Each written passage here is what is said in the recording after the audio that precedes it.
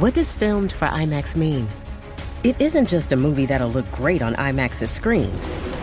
It means that hiding from a sandstorm feels like fear in every flicker. And every triumph is felt in every sound wave. And the things we've only imagined, you can truly experience those too. That's what filmed for IMAX means. Get tickets to experience Dune Part 2 now and IMAX's exclusive expanded aspect ratio. Survivor 46 is here, and so is On Fire, the only official Survivor podcast, and we have a twist this season. The winner of Survivor 45, Dee Valladares, will be joining us every week. We're going behind the scenes of the biggest moments, the how and the why things happen, and the strategy and analysis you can only get from someone like me, a Survivor winner. Listen to On Fire, the official Survivor podcast, wherever you get your podcasts.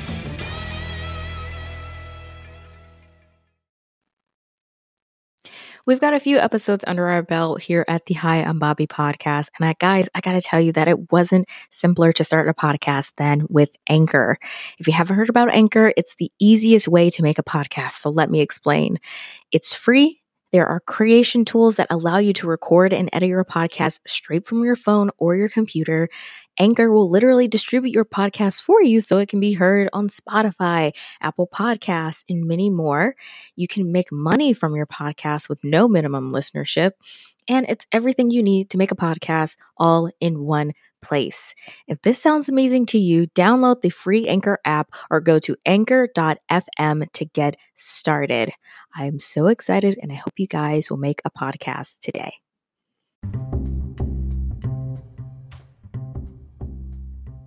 Have we experienced the death of the teen comedy as we know it? When I say teen comedy, I'm talking about your Mean Girls, Clueless, She's All That, Aquamarine, Bring It On, Big Fat Liar. You get it. And when I think about movies like that, I don't think they really exist anymore, at least as we know them in that form. And you know what? This isn't necessarily a bad thing. Hi, I'm Bobby, and I'm your friend who knows just a little bit too much about pop culture. Welcome to your weekly meeting of Pop Culture Fanatics Anonymous. In today's meeting, we are taking a quick deep dive into the teen comedy, what it is, what it was, and how it's changing.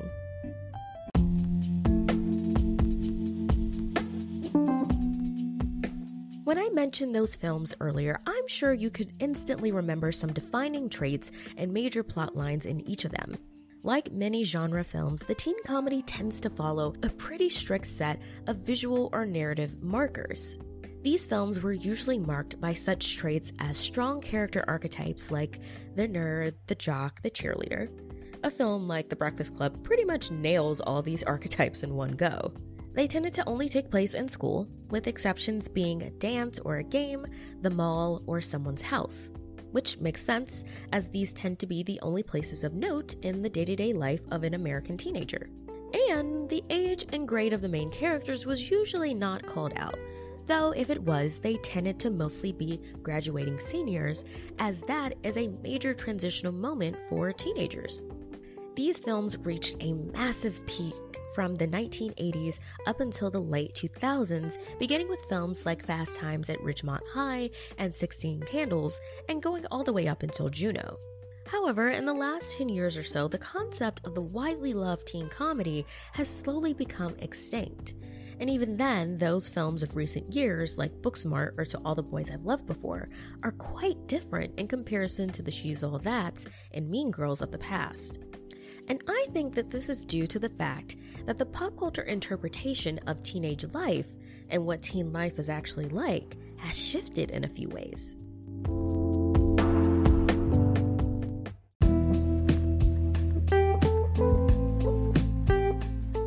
Musical breaks in the hallways, dramatic fallouts at prom, and the latest on who is dating who is probably what many of us thought high school was going to be like. And we were probably all a little let down when it was just asking your friends if they did the homework for biology and going in comically large friend groups to homecoming and prom. Teen comedies of before veered mainly on being an aspirational look at teen life. And these aspirations were less from the audience and more from the people making these films, and what they wished their teen years were like. And oftentimes, these aspirations were probably better suited for college than high school. Modern teens have transitioned away from wanting to see aspirational media that idealize what being a teen would be like in Mean Girls, and has moved to the relatable, or wanting to see teens that feel more real or feel more like them, like in Booksmart or Euphoria. And based on some TikTok comments that I received, I think I need to clarify my point on my inclusion of Euphoria as relatable. And I would also like to note that I'm not including Euphoria as a teen comedy. I'm discussing it as an example of current teen-centric programming. HBO's Euphoria has accrued a bit of a reputation for being so realistic that it's unrealistic. If you're not familiar with the series, it deals very heavily with drug use, mature relationships, and sex work amongst high schoolers. And I would hope that the average high schooler is not necessarily seeing themselves reflected in Rue or Jules for their extracurricular activities. And I'm not talking about cross-country or jazz band. However, I include it as relatable because a lot of teen-centric media of before tended to sanitize high school and gave broad strokes as to what it would be like. And Euphoria is a part of a crop of shows that are on the opposite end of the realism spectrum. Trust me, friends, I'm well aware that teens shouldn't be really relating to Euphoria. Okay, back on track. Pop culture's interpretation of teen life is now grounded in realism. And that isn't all that shocking because teens now have a greater consciousness of the world around them. No, this isn't to say that teenagers know everything nowadays, but they do know quite a bit. They did grow up with all the information in the world at their fingertips after all, and they've put it to good use, for the most part. So why wouldn't the media geared towards them reflect that?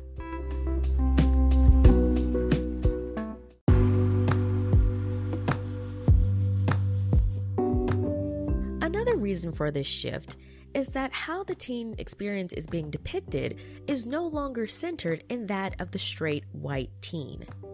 Teen comedies of the past were almost exclusively very white and very straight, and there was almost little to no inclusion of the nuances that minority teens experience, and if there were, they were stereotyped to hell. While yes, these stories had some universal aspects, minority teens had little to no meaningful representation that wasn't exclusively tied to their otherness. For example, in writing the script for this episode, I was hard-pressed to think of a teen comedy from that peak era that I mentioned previously, that centered a person of color that didn't have some harmful stereotype caked into it. The closest example that I could think of is Bring It On, a film that has deeper social commentary than many may give it credit for, as it explored themes of cultural appropriation in the late 90s.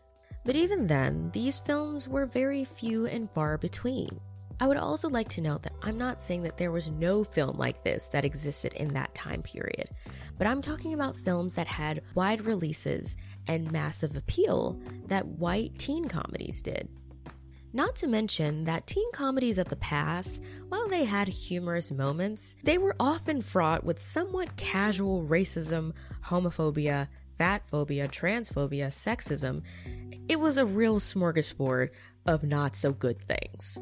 Speaking as a 20-something who is a minority, having a teen comedy that speaks to your experience while not exclusively tying you to your otherness is something that is necessary in the fight for meaningful representation. However, the tides are beginning to turn. Current teen comedies are seeking to mend this gap and address the downfalls of the past teen comedies while also retaining the fun aspects of what we loved about them. With films like To All the Boys I've Loved Before and Booksmart, and series like Never Have I Ever, these pieces of media are seeking to represent minority groups and give them a story that doesn't need to be drenched in trauma.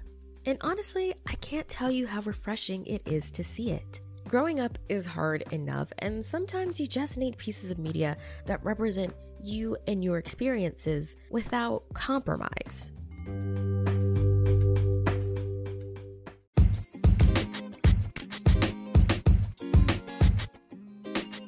So I suppose that the teen comedy isn't really dying, but it's evolving and matching the times that we're in. Am I saying that these movies are all home runs and 10 out of 10s? Absolutely not, but they're on the right track. It's possible that years from now, we might be having the same conversation again, as pop culture and society are always shifting and changing. But at least from now, I think that the teens are in pretty good hands with their comedies.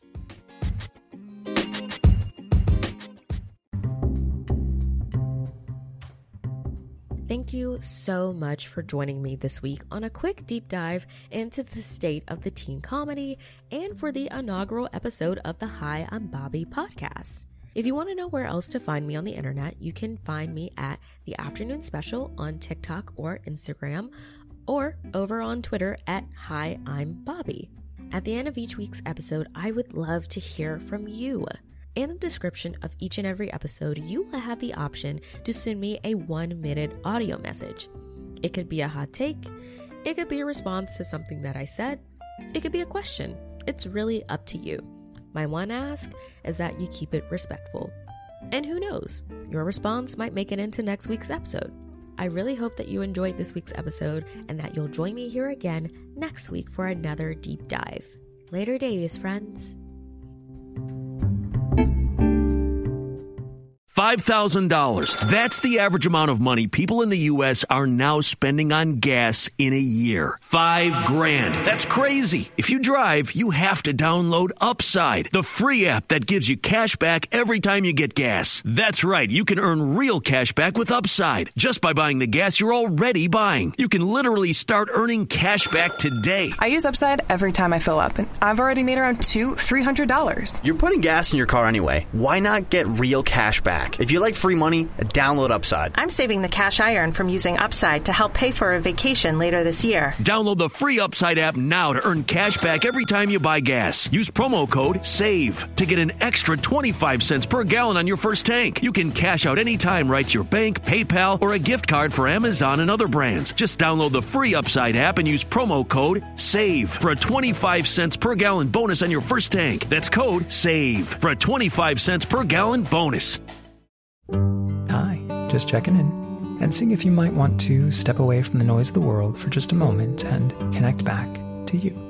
If so, join me on my podcast, Letting It Settle with Michael Gallion, where we'll explore mindfulness, self-love, and personal growth as I share practical insights and tools to hopefully help inspire you to start to take charge of your mental and emotional well-being. Search for Letting It Settle with Michael Gallion on Spotify, Apple Podcasts, or wherever you're listening now.